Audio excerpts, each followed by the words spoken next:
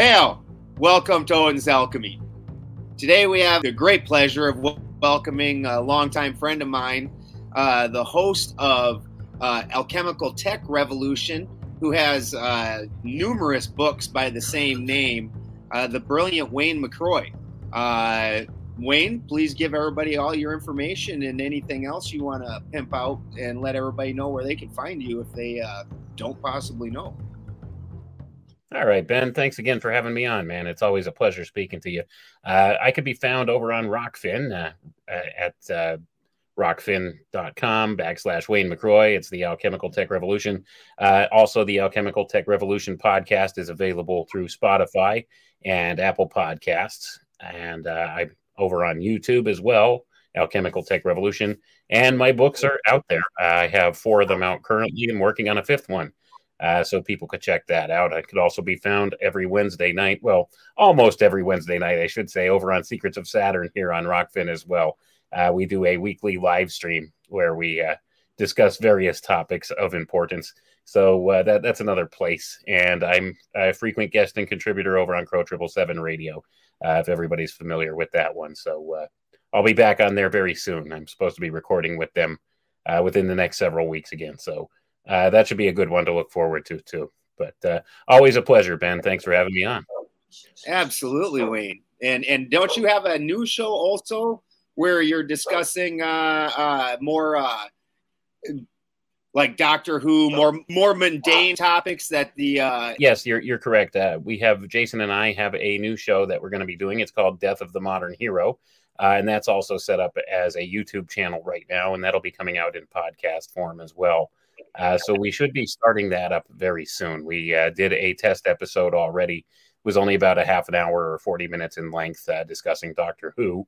And basically the whole premise of that show is we take a look at different science fiction and fantasy properties out there in the entertainment media and break them down.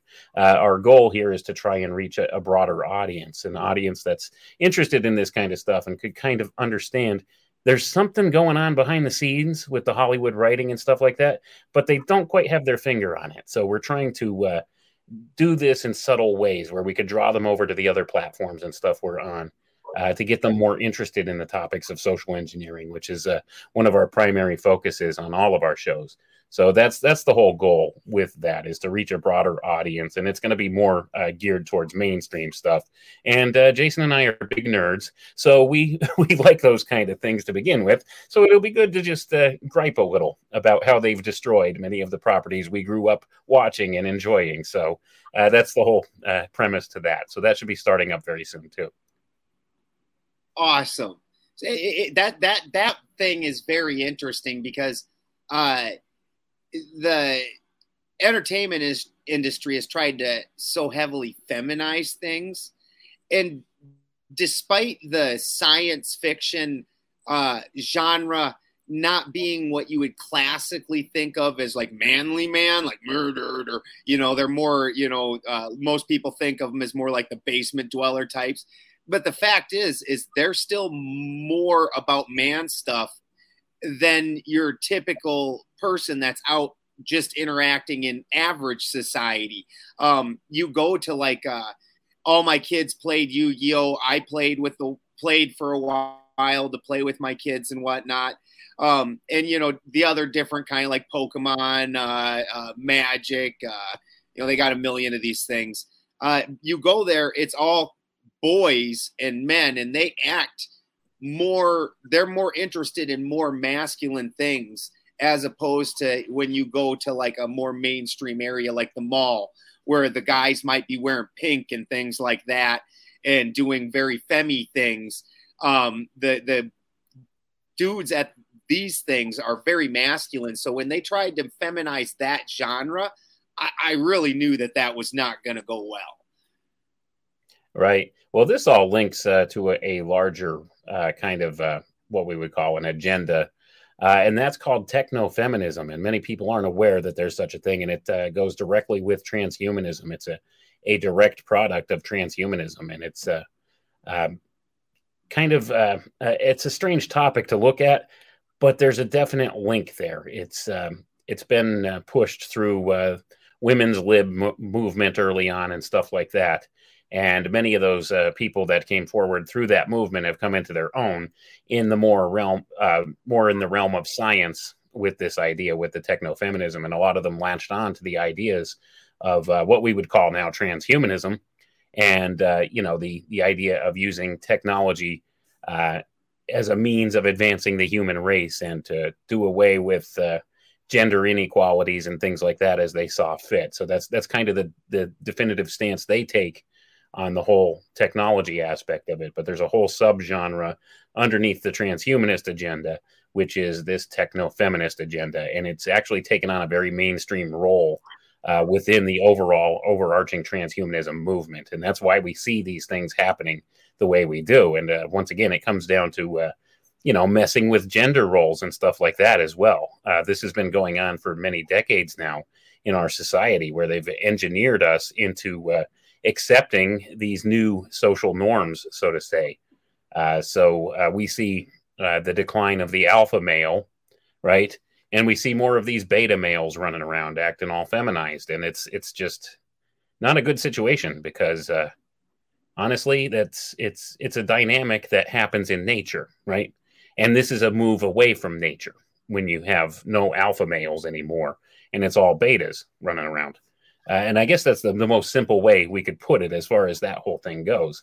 But it's an affront to how the natural order usually works. So there's a definitive place for all of these different archetypes throughout the natural order of things. And when you take away one of these primary ones, the alpha male, the father figure of the family, the head of the family traditionally, all of these different ideas, well, it leaves a gap in the social structure, doesn't it? And something has to fill that gap. So what fills that gap? Well, 9 times out of 10, it's government, right? They will take the role of the daddy figure, and they'll tell you what to do, and they'll tell you what you can and cannot do. And, we'll give you this allowance. You can do just these couple of things that we tell you it's okay to do with this. And that's what they do. They stepped in and made the state the role model instead of the alpha male figure, which was normally associated with that more masculine energy, which has always been traditionally part of the core of the family unit, because the basic family unit is the core unit of civilization. Always has been, right? Well, they've been trying to break that dynamic through all the social engineering they've done. So they take out that strong alpha male presence from that unit, and it causes dissension within the rest of the family unit. So they need to restore order to that chaos, because as well as I do, that's all part of their plan too, order out of chaos. So they do that by stepping in as the state to try to get some normalcy back into that dynamic of sorts. But then they're intruding in your day-to-day life and intruding in your individual rights. So that's essentially what's been happening here. They've really been playing the long game with it too, but it all ties together when you look towards the future into this whole transhumanist goal. And like I said, that whole techno-feminist idea, that all goes right along with it. It's all leading down the same trail to the same ends. Could not agree more. It's really very horrifying to watch. And it really seems like a lot of that started in the so-called greatest generation, where, the Roosevelt, where they started being offered, big government to give them the cushion, give them the safety net. They just started immediately selling themselves. And that was not even 2 generations. And we're already completely fallen away from it, where we are completely dependent on government. They talk about during the Great Depression. I remember when I was in school getting told stories about people going out and doing things like sweeping the streets, because they had been broken down so far that they couldn't take care of themselves, and they finally had to accept something from the government. So these people would go out and do tasks around the city just to try and balance that out, make themselves feel better, because they didn't have jobs and things like that. So you understand that in that time period, those were very independent people who were self-reliant. And to go out and just start working, doing something like sweeping the street, that's somebody that's been broken because they don't know how to make it, and that's the only thing that they've known how. And I don't think as a society we've ever come back from that. We've jumped right into the safety net and just fallen deeper and deeper with that. And at that point, like you said, government's acting as the alpha. They're setting the rules, and as long as we're going to keep eating out of their field, we're going to do what they want. Right. That's all part of the whole dynamic that they put in place here. But you're absolutely correct there. That generation going back then, that generation that we would call maybe the greatest generation, or even the generation just prior to that, that's the world they knew. They were self-reliant. They were independent. They largely provided their own food, their own resources, provided for themselves, right? So this was a different kind of mindset for them when they had nothing to work with, and they were dependent upon the government to maybe bring in resources for them or to supply them for them. Well, they didn't feel right about that, because largely this is a generation that was taught the concept that if you don't work, you don't eat, right? And this goes back to biblical principles and various other things too. If you don't work, you don't eat. So this was their mindset and their attitude, and it's a whole different set of social norms than what we have today. That's been engineered out of society. That mindset of independence and being able to supply your own needs for yourself and your family, to support yourself and your family, and it's become shifted more towards this dependency state. And this did start very much, well, I'd say it started a little bit, the slow decline slightly beforehand, but with the New Deal, like you said, when Roosevelt made the New Deal, right? That's what primarily was the thing that went ahead and really put this social network into place, so to say, this safety net idea, right? And that's the thing. Most people are good with the idea or the concept of a safety net of some sort, right? But why should it be the government, so to say, that sets up the safety net for you and controls that for you? Now, if you had a safety net that was under your own control, that's different, right? But that's not the situation they did here. So what they did is they took other people's property and goods and services and energies, their labor, the fruits of their labor, their monies, so to say, because money, it's an economic system based upon the labor of the masses. So they stole somebody else's labor and put it into this pool to redistribute to others, right? And that's not the way it should work. Now, I'm all for charity and stuff like that. Don't get me wrong. And there's nothing wrong with charity. But when the person the group of people, the organization, I should say, controlling this is notoriously crooked and corrupt, that becomes to be a real problem. And that's not to say that, governments has always been like totally corrupt. But the old adage goes, power corrupts, and absolute power corrupts absolutely. So that being the case, the more resources and power you put into the hands of this small select group of individuals that are supposed to represent you in this form of government, the more power that they wield, well, the more that goes to their head, right? The more they try to wield that power. Even if they go in with good intentions, eventually they become corrupted by the system. That's how the system was designed. It was designed to corrupt. And that's why things like, the whole communist ideal or the socialist ideal never seems to work, does it? Because it's always up to, they call it the state, to decide in what way to distribute the resources. Well, who is the state exactly? See, that's the whole problem that people don't think about. Now, in a perfect world, the state would do things on a way where everything is equal. Everybody's supplied whatever their need is according to their need and according to what their contribution is, right? But that's not how things work, because you put imperfect men in charge of other imperfect men and the resources thereof. Well, there's bound to be mistakes that happen, and it's not always a nefarious thing, right? Where somebody's abusing the system or something. It's just, we're fallible people. We're human beings. We're fallible. So we could make mistakes. We could overlook certain needs. We could overlook certain things. And that being the case, the resources might not go where they're needed most. So, when you're looking at a concept like this, it works on paper in theory at points, right? But it never has worked in practical reality. And it's because of this reason, because different people have different sets of morals and values on work ethic and various things like that. So some people will contribute more and some people will take more. And when it gets to the point where it's no longer worth contributing to the pool, when it gets to be where you're de-incentivized from contributing to the pool, the labor pool, so to say, then you pull back from that. And then you have more people taking from the system than putting into the system, and it will collapse under its own weight. And that's generally what happens with this type of thing. And I would argue it's been kind of designed that way for reasons that lead forward into the various things that the power elite of this world are looking for. It's all about centralizing control all the more.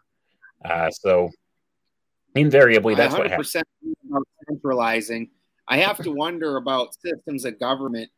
I have to wonder if any of them work after a certain size. I think it's the same concept as talking to a couple of humans, a couple other people.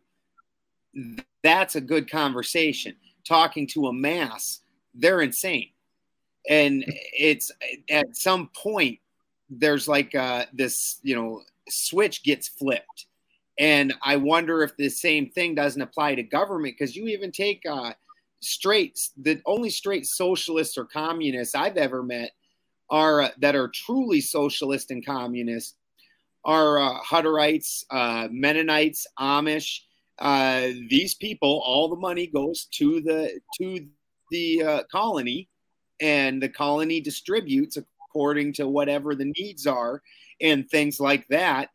And these are extremely well functioning little societies. And each of these colonies is fairly small. Now, let's say 6 of these colonies got together, or a colony had an explosion of size, which doesn't happen because you can't join a colony. It's all got to be from intermarriage. But say 6 of these join together, would then that system quit functioning? At what point is a lot of that just because of the insanity factor after you get enough people involved in anything? I think that there's a good argument for that, Ben. I really do. I think that is the case. It sounds like a good idea on paper. And in the beginning, if you have one small colony like that, yes, it can work very successfully. The problem is when you start combining these different colonies together. Now, say you have this regional board or something that oversees like 6 or 7 of these colonies, like you said. Well, then, how are those representatives picked from each of those colonies? First of all, how does that all happen, right? And a lot of this plays into it too. So you'll begin to see that certain colonies tend to get preferential treatment over others with things. So they're reaping the resources from the other colonies. And I think that is the case. I mean, if it gets to the point where it reaches a certain size, then you have where the individuals that actually get this representative position start to get a sense of power, and they get a taste for that power. They're able to, dole out whatever kind of preferential treatment they want to whoever they want. Well, that gives them this sense of importance, doesn't it? And this all goes back to the whole human ego thing, right? Pride, right? It's the whole pride thing that goes on with that too. So they want to have this prominent position in society, and they feel like they're an important contributor to society because this is what they do. So they will wield their power how they see fit. And eventually that leads to, some bad results at some point, because like I said, we're all fallible, we're all human, and we make mistakes. And if you do enough of the mistake making in a large enough area like that, people begin to notice. And once they notice, that's when things really start to fall apart. So that's when the system starts to fall apart under the weight of its own mass, so to say, with this whole thing. So I would say there's definitely probably something to that idea, because these things can be successful on very small levels, But when you do get the masses involved, that's when things fall apart. And this actually plays right into something critical here, okay, about psychology, human psychology. There's regular human psychology, excuse me, of the individual, and then there's mass psychology. And there's this distinction because mass psychology works differently than regular psychology. An individual is smart, right? A person is smart, but people in a big group are very dumb. They could be led around by the nose, however you see fit. This is, why they use this type of public psychology against the masses. That's why they target things at large groups of people, right? Because you could get a reaction out of the large group. It goes back to the old thought form of, say, the villagers with the torches and pitchforks going out after, the witch or whatever in the village. It's the same kind of mentality. It's mob psychology, right? The psychology of the masses. It works differently than individual psychology. So that being the case, these people who wind up in positions of control, they're very familiar with these ideas and they know how to use the mob to get what they want.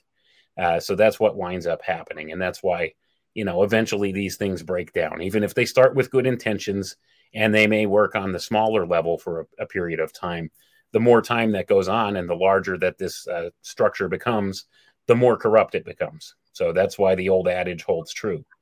I would agree with that concept. I think the larger something gets like that, the more you have this potential to erupt. And I think we're really seeing it. And that's why things like the idea of what they call globalism will never work adequately the way that they would intend it in a utopian type sense.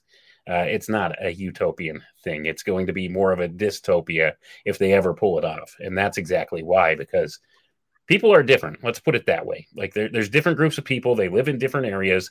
They have different cultures, different belief systems, all kinds of differences between them. And they may work well in their small little groups or their culture.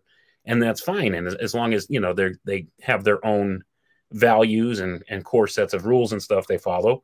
But if you throw that into a wider, broader net here with everything else and try to govern every single culture group in the same way, you're going to be running into all kinds of trouble. And that's exactly what I think is going on. So they're pushing for this globalist idea or globalist mentality, and it just can't work. I mean, human nature, just the very foundation of human nature, works totally against that. So it works against the natural system. Let's put it that way. This whole globalist or universal governance idea works against the natural system because the way that we were designed in nature, the way that the natural world works and the natural order works, we were always very tribal to a certain degree, weren't we? So we stayed in our own little tribes, and, the tribes might have commerce and stuff between each other and be amicable with each other and get along. But you didn't actually go and try to live with that tribe or try to tell that tribe what they need to do, right? And that's the whole point here. So any system that they're trying to set up that where it's one world government, one economy, one world currency, all of this stuff, one world religion, that's the one that's really, really gonna set them way back, in my view, when they try to actually go for that and try and do this ecumenical thing, which they've been pushing hardcore lately. That's when they're going to get a lot of problems coming back at them. So I don't know if they're fully prepared for the backlash they're going to get for that, because they've gotten pretty hubristic in their ideas down. They think they have people pretty much under their thumb, so to say. They think they could actually roll this stuff out without much resistance. But I think the events of the past 2 years we didn't do much to prove them wrong, did we? What's that? We did not do much to prove them wrong, did we? The last 2 years have been. You could not have 5 years ago. You could not have convinced me that the last 2 years would happen. You could not have convinced me.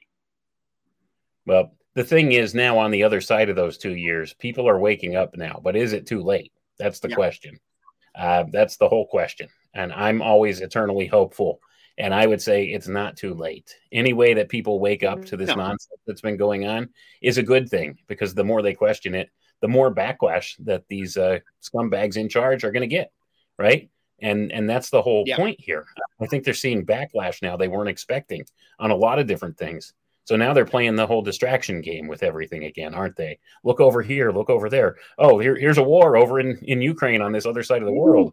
Oh, here's a mass shooting. Here's 2 mass shootings on a weekend of a full moon.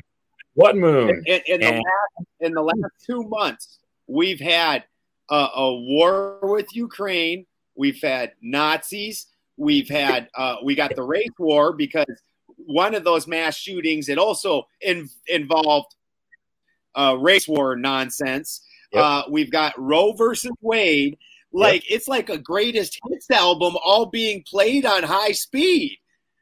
That's right. I think they're panicking, man. I really do. I think they're panicking, and they're just trying to throw everything at the wall and see what sticks at this point, because they don't want people to be prepared for what it is that they have coming next. And that's the point. And I think a lot of people are becoming wise to the whole situation.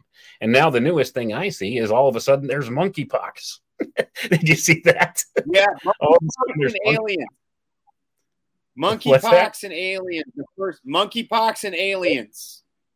Yeah, that's true too. Aliens. I forgot about the alien thing. That's going on too. Yep. The UFO disclosure thing in Congress right now. This is like the first time in 50 years at a congressional hearing about the UFO phenomenon.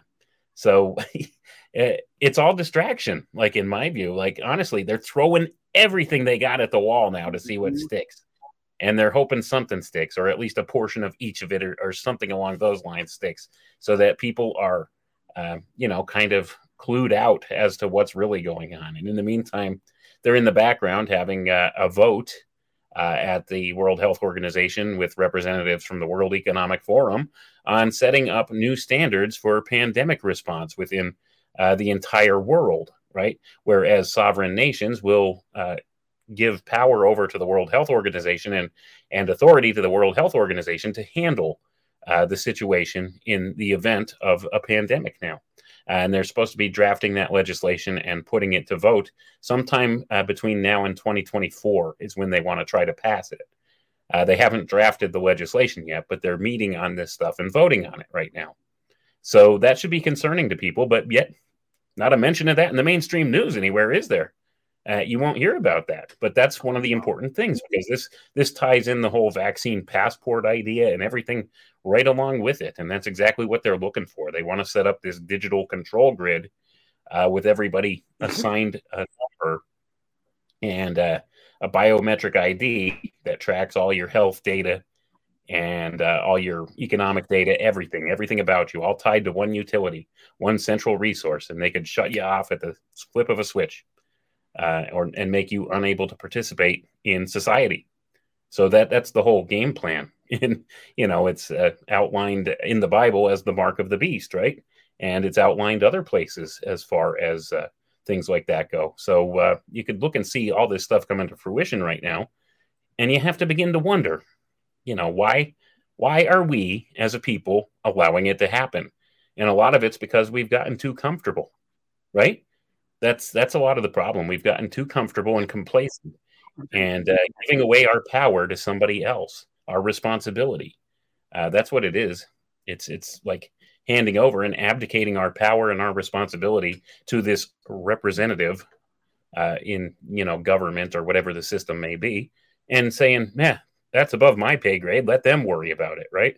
That's what we pay them to do. And that's what's happened here. So people are not interested in the important stuff anymore. Instead, they're interested in watching football or, watching television, this kind of thing. So, or going to a concert. And they've compartmentalized what they know so much in that they only typically have to know how to push a couple buttons or do maybe one very minor task. You saw that again with that same generation we started talking about, where the industrialization with Ford, where rather than somebody putting together a car needed to have a basic knowledge of the entire car in order to put it together as one thing with all individual parts fitting together in like a harmony. You have a whole bunch of people each doing one tiny thing, and at the end you have something slapped together by somebody that's just slapping on parts. And nobody in the entire process really understands the entirety of the process. And so like myself, I live off grid, and I live closer to what, anybody today, for the most part, lives to people, say, 150 years ago, where I have to be very self-sufficient. And the amount of things that I have to know and understand on any given daily basis, I have to literally be a veterinarian. When vets come out, any vet worth their salt that's a traveling vet, they come out to the farm, they immediately start talking to the farmer and start working with them, because the farmer usually knows as much as the vet. We just don't have access to all the stuff the vet has. Which that's slowly ending with today, with all the different eBay and all that. You see all kinds of farmers doing their own fecals and things like that, where they barely need the vet. I have to be an electrician. I have to be a mechanic. I have to be a plumber. I have to be a carpenter. I have to be a roofer. Like just any little thing. I have to be a farmer, which includes growing. And then on top of protecting the farm, and I have to sleep real light all night, because a mountain lion showed up on our property right there. Literally was sitting maybe 50 feet that way, 100 feet, something like that. I look out and I see them big red eyes. I was like, like I have to perform 100 different tasks, not one. So that's a lot of knowledge. That is a lot of knowledge, and that's a lot of knowledge that was kind of taken for granted, I think, back in the early days, like when people were more self-sufficient. But that's kind of been taken away from us now, right? It's kind of been engineered out of us. So now it's like most people, they have a leak on the roof, right? Like if you had a leak or something, well, guess what you're doing? You're going up there with some tar and some shingles, and you're going to fix it, because there's nobody for you to call. Whereas the average person's like, oh, the roof's leaking, I got to call the roofer. I got to find somebody. So they're picking up the phone and calling somebody. Well, it's a different situation when you're self-sufficient, and like you are off grid there. You got to fix it all yourself. You have to know more about these things and these systems. And that's an absolute truth. 9 times out of 10, any veterinarian that is worth his weight in salt will know you talk to the farmer about what's going on with the animals, because not only does the farmer know probably just as much about the animals as the veterinarian, but he knows these specific animals even better because they're his animals, right? So he will notice things that the veterinarian might not pick up on. So it's that kind of a thing that has been engineered out of us in a sense. So we've become very complacent and very comfortable because we could just call up this person with the specialized knowledge, right? Like, I have some pipes leaking that need to be replaced. Call the plumber. The plumber comes, boom, boom, boom, boom, boom. Okay, that's $1,500. What? But that's kind of how it goes. So that's the thing. So a lot of people have lost many of these practical skills that we really should all have to some degree or another. And I'm kind of guilty of that. I try my best to be handy, but there's certain things that are above my pay grade, so to say. Like I can't do electrical work worth anything. Like that's not something that's in my wheelhouse at all. So something like that, I'm dependent upon somebody else. Although I understand electrical theory pretty good, I'm still not touching it because I don't know what I'm looking at. You know what I'm saying? So I don't want to be zapping myself or something. But it's most one of those. I know that are good in theory. I'm good in both. I had the fortune of being field trained by he's now the head of electrical at Colorado University for the professors. I got field trained by him, but I'm way better in the field than he ever was. Even him, like out in the field, you're like, dude, what the fuck are you doing? Like, you really know better than this. I've heard you talk about it. Right. And see, that's the thing. Somebody that's only been exposed to theory rather than the practical application of theory, it's a different ballgame, isn't it? And that's so much of what's wrong with our education system too.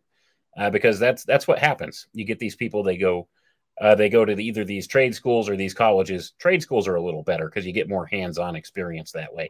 But you go to college, they teach you theory, right? It's theoretical application of this. And then they set free these college graduates into the workforce. They give them a good paying job with some kind of like supervisory role or something like that. And the company starts to fall apart because they don't really know. They don't have the practical in-field experience. They just know the theory, and it doesn't always work the way it looks on paper, right? Sometimes you have to have that practical knowledge about what you're doing. I like to use the example of, okay, you're going to go climb Mount Everest. Now, do you want to have the college graduate that did his thesis paper on Mount Everest to take you up to the top of the mountain? Or do you want the Sherpa that's been up and down there 20 times? Which is the more practical thing to do? Which is the more reliable measure to go by? And sadly, our society doesn't even know how to write. Who doesn't even know how to write?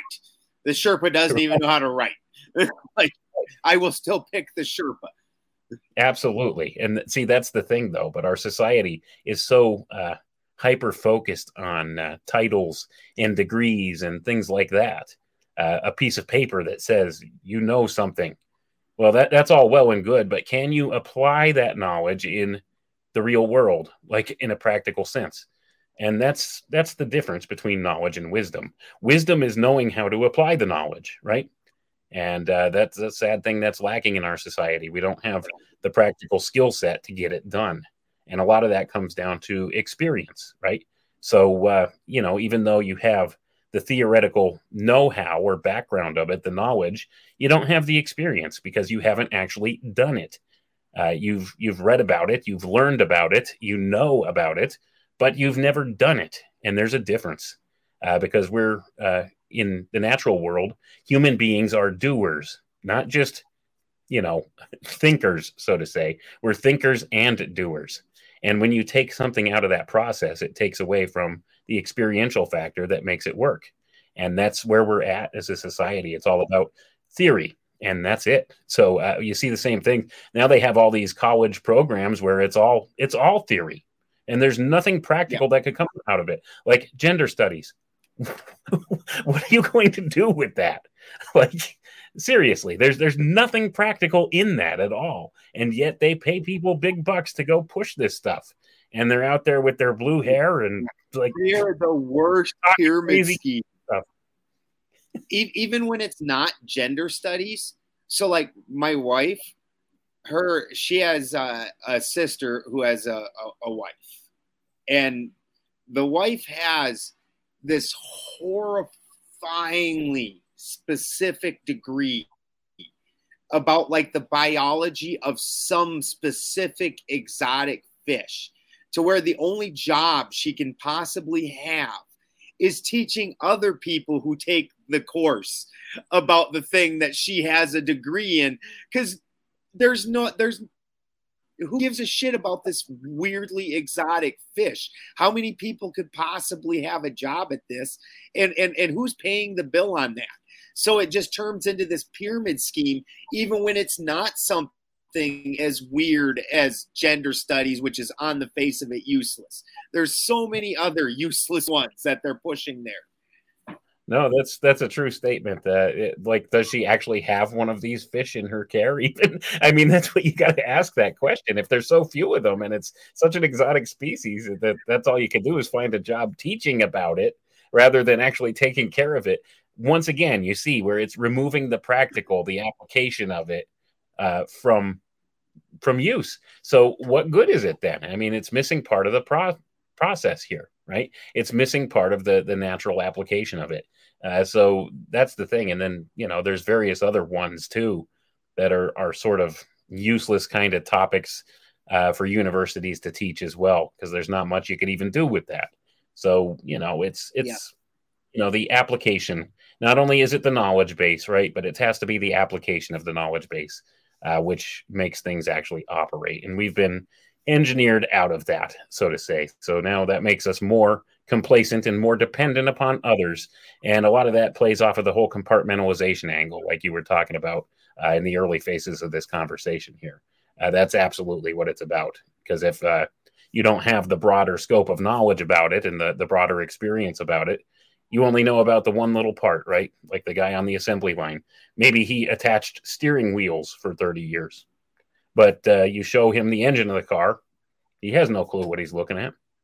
Same thing. So he might be an expert, put the steering wheel on in 3 seconds or something, but it's not practical if there's something else wrong, right? So it's the same kind of thing that goes on. Well, and then what's worse about it is if you don't have that overall knowledge of how something works when in a machine, we're talking about interlocking parts. Even just something basic that's just a bunch of gears that are moving together in a system. These things are interdependent and they need to work in a certain way, and they're going to work together in like a little dance. And if you don't have a general understanding of the entirety of that dance, what you're trying to make that one piece do might end up being completely counter to what the rest of the dance is trying to do. And so even though it looks right with that piece, if it doesn't quite mesh right with the rest of the system, which you don't have any understanding of, you're doing it wrong still. Right. Even though it looks like you're doing it right. Absolutely. And all it takes is one little component to be just slightly off. And this leads back to another topic, which is an important one that I like to talk about a lot. This topic is called cybernetics, and that's the approach that's taken by some of these people at the tippy top of the power structure, right? They look at the overall system. They look at how to control the system, because cybernetics is the science of whole systems control, not just the compartmentalized functions of each little piece. Right? They look at how the whole system operates, and they try to find the most effective and efficient ways of making that system work for them in certain ways. And like you were just saying, if there's one little part out of sync there, well, that affects the whole system. Well, they understand this very well. And sometimes they break the system on purpose, or they make the system malfunction in certain ways on purpose. And this applies across the board. It's not just machines, although machines are an important aspect of it. And it's a great allegory to use to understand how the principle works. But that's the whole point here. Cybernetics is the study of whole systems control, just for anybody out there who's not familiar with it. Because you hear the term cybernetics, you're thinking robotics and computers and all of this stuff, which is certainly part of it. Right, Terminator, but it's certainly part of it, but it's not what the whole field's about. It's about systems control, controlling systems, and they could apply this to any type of system.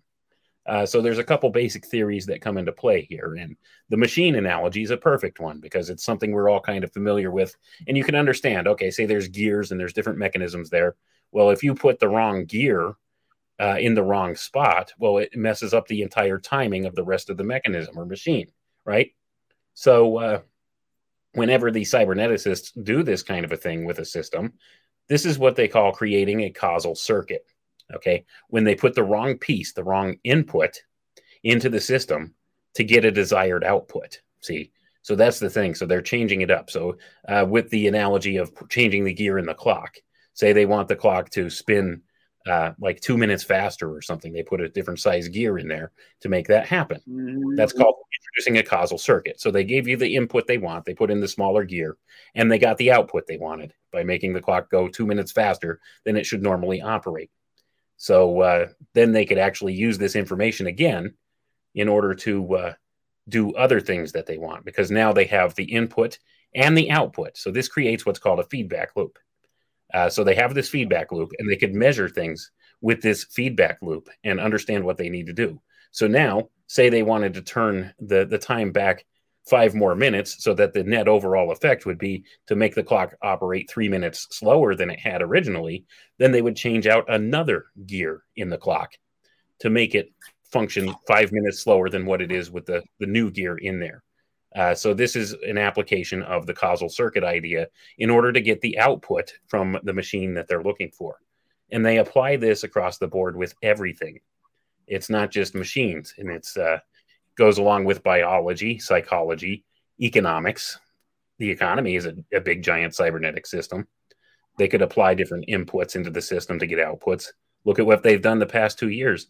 They injected 80% of all the money that's ever been printed into our economy within the past 2 years. And look what's happening now as a result. Input, output, see? So now they've created this feedback loop. So now what's next? So, well, now they're going to put other inputs into the big machine, so to say, into the economy.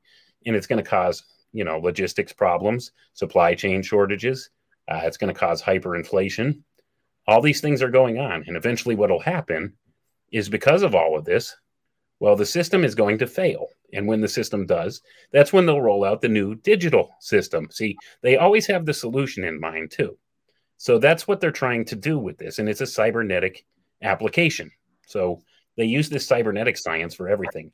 And I would say cybernetics is actually a direct inversion of the older natural sciences or alchemical sciences, because it's all about inverting the natural system, the way it works. It's about disturbing the homeostatic model that's in place and creating this causal circuit, so to say, which inverts the natural processes. So they've been doing this across the board with everything. It works in biology too. It works. They've done all kinds of different studies on physiology and things like that with this application too. But it's an important concept for people to understand, and that's essentially. I'm glad you brought up the idea of the machine, because it's a perfect analogy to let people know how cybernetics works and what it really is. Because it's not just robots and Terminators and computers and stuff like that, although that is part of it, especially moving forward here. But it's all about taking control. That's absolutely fascinating. It's really no different than understanding, because they've got, in order to make something grow, you've got to have chaos and you've got to have breakage. Even if it's something as simple as the human body, say you want your muscles to grow. You need to make a bunch of little rips and tears inside the existing muscles. And then through the repair of that is where you get your growth. Something is what it is already. You can't make something more than what it is. So if you want it to grow, you need to have that chaos, and then the growth's going to come out of the repairs or the new system that's going to have it. So that's absolutely fascinating. And I mean, we can be against what they're doing, and we are. Wayne and I are, despite differing religions and other things, we're very much on the same side 99.9% of the time. But you got to hand them the brilliance. You really do. Yeah. Honestly, anytime Ben and I get together in a conversation or something, it sounds kind of like a joke. An Odinist and a Christian go into a bar. It's the same kind of, but it's like we agree on much more than we disagree on. Let's put it that way. And we could agree to disagree on those certain things. But primarily, I think we both have a lot of the same motivations and ideas in mind. And that comes back once again to the fact that, hey, people are people. We all basically want the same things in life. And we all have the same wants and needs and this kind of thing. And we just basically want to be left alone. And if you're cool to me, I'll be cool to you. I can respect our differences. You know what I'm saying? And I see the same thing. So that's the whole important thing here. You could disagree with somebody on certain points without being arch rivals or bitter enemies or something. And that's another engineered into society right now. If you don't agree with me, I'm banning you, I'm blocking you, or that kind of thing, or we can't be friends if you don't agree with me. So it's really a sad situation that it's come to that. But we could be adults and have an adult conversation and respect each other's viewpoints and maybe learn. And like I said, I think we were talking in a private conversation like yesterday or something. I said that's how we learn and grow, right? By having disagreements. If everybody had the same point of view and agreed on everything, life would be pretty boring, wouldn't it? And nobody would really learn anything new. So, that's the thing. I always enjoy these conversations because I always pick up new stuff from you, like things I didn't know before. So I always enjoy having these conversations, especially when it comes to the alchemical processes and things like that. And that was another perfect application of what we're talking about here. When you were talking about if you're lifting weights, I'm a former power lifter, so I've seen that. I've experienced that. I know what that is. You have to work the muscle to failure before you could get good results and get growth from the muscle. That is kind of an alchemical process, and that's something I never put two and two together with until you just said that now. So that's, like I said, it's a fascinating thing. I always enjoy these conversations because I always get something new out of it. So that's something that I've experienced in my life that equates to an alchemical process of sorts, right?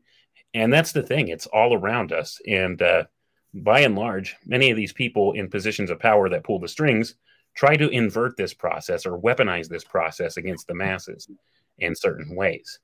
So that's largely one of the systems that they use, or things that they use against the average human being that they're not even aware of that's going on. So they leverage ideas against the masses. And that's one of the things I like to point out to people.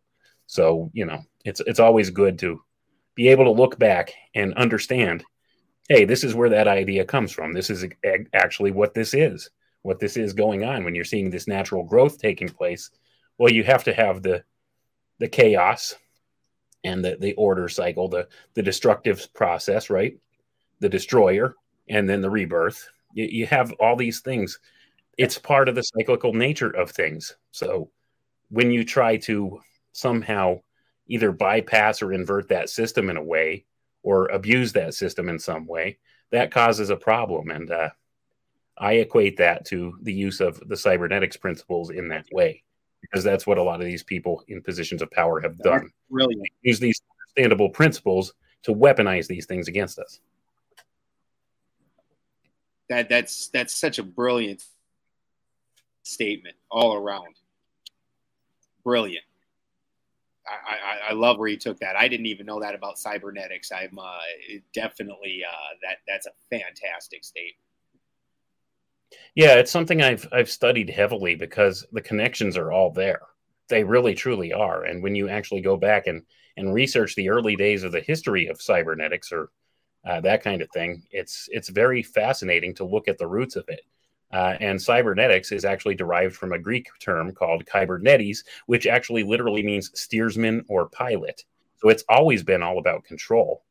And so that's the thing. And there's a gentleman whose name was Norbert Wiener, who coined the term cybernetics and actually named it for what it is. And I'm sure that guy got picked on a lot in high school, but, Norbert Wiener. But anyway, that's beside the point. But when you go back and you look at origins. I mean, on a double, that's like a double whammy. How is your name going to be Norbert and Wiener? What the fuck? That's as bad as like Dick Trickle or Dick Buttkiss or something, isn't it? Yeah. But anyway, he applied these systems principles in certain ways, in mathematical ways and things like that. And he's the one that actually named it. But a lot of this could be traced back to the Macy conferences back in the 1940s, the cybernetics conferences held by the Macy Foundation. What big shocker there, right? A philanthropic organization holding some type of big conferences about controlling the world. So that's what they did. They found out that here's how cybernetics came about. Just to backtrack a little bit, if people are interested in the history of it, it's actually derived from the logistics and the training that was given during World War II, right? They used this operations research, is what they called it, which was actually logistics training. So they took that. They got all these individuals from different fields of study, the quote unquote experts, right?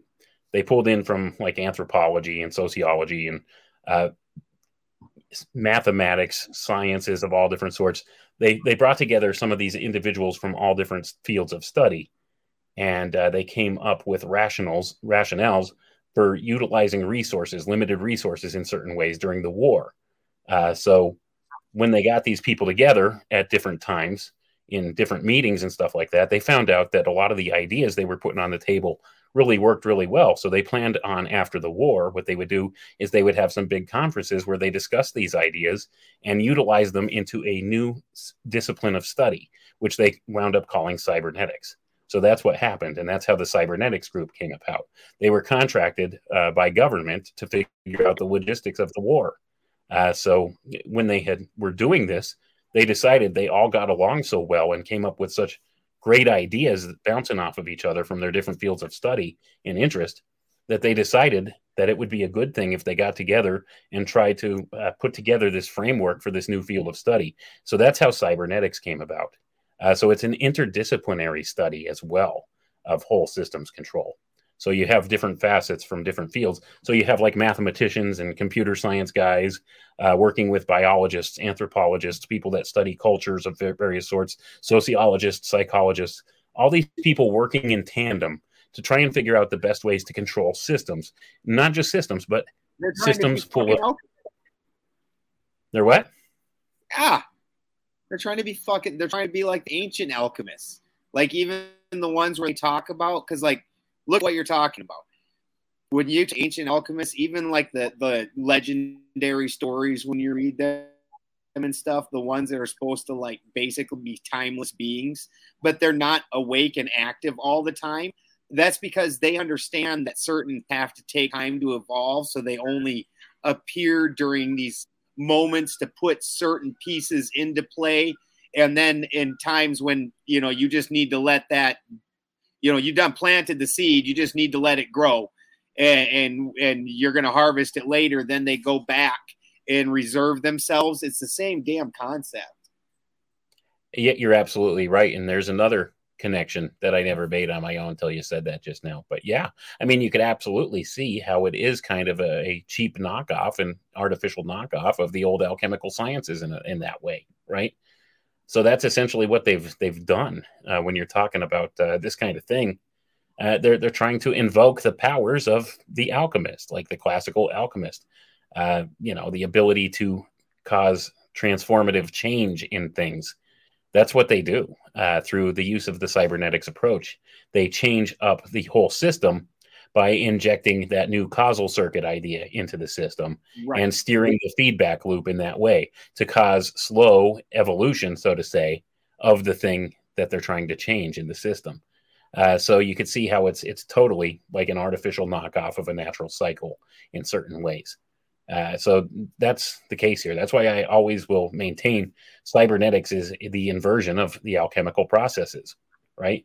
I don't know if inversion's the absolute correct term, but it's like the alternative that they're giving to the natural system, right?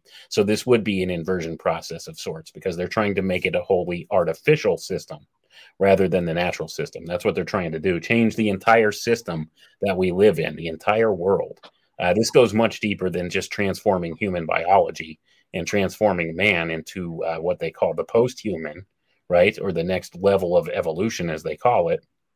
It goes way beyond that. It's about changing the entire place we live, the entire Earth, to the point where they've been jacking with the skies, jacking with the frequency bands of everything, like the Schumann resonance.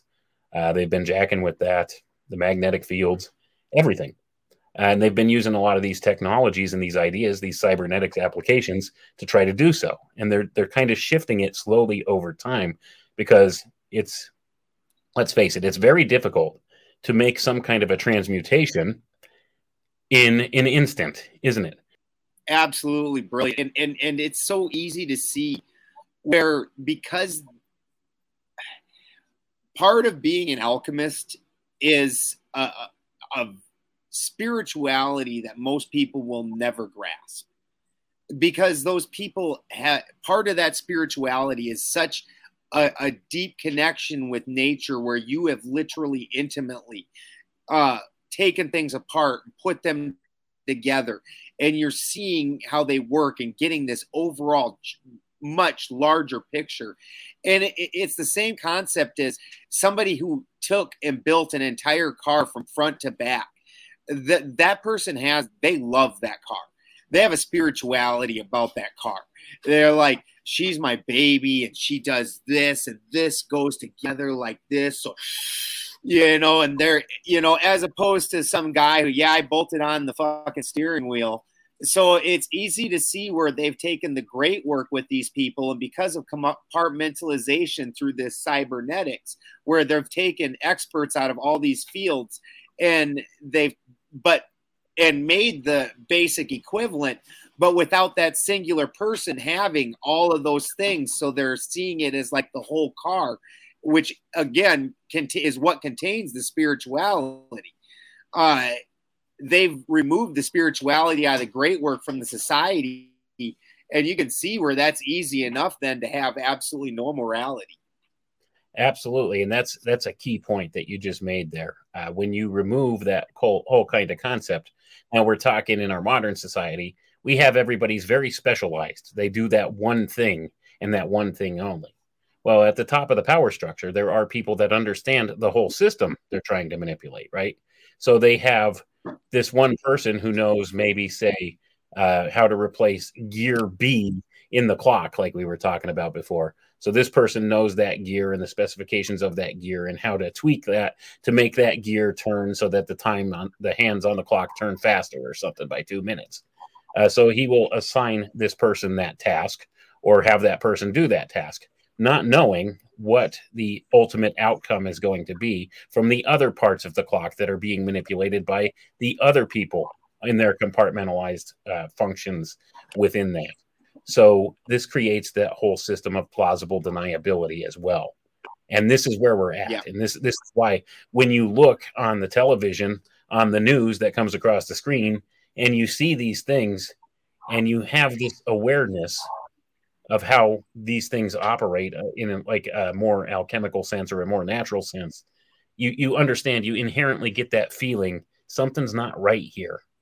And when you understand the mechanisms of how this works, how everything's compartmentalized to this level in different aspects of our society, then you begin to understand this is just one piece of a larger overall effect that somebody who knows what they're doing is trying to manipulate and make happen, right?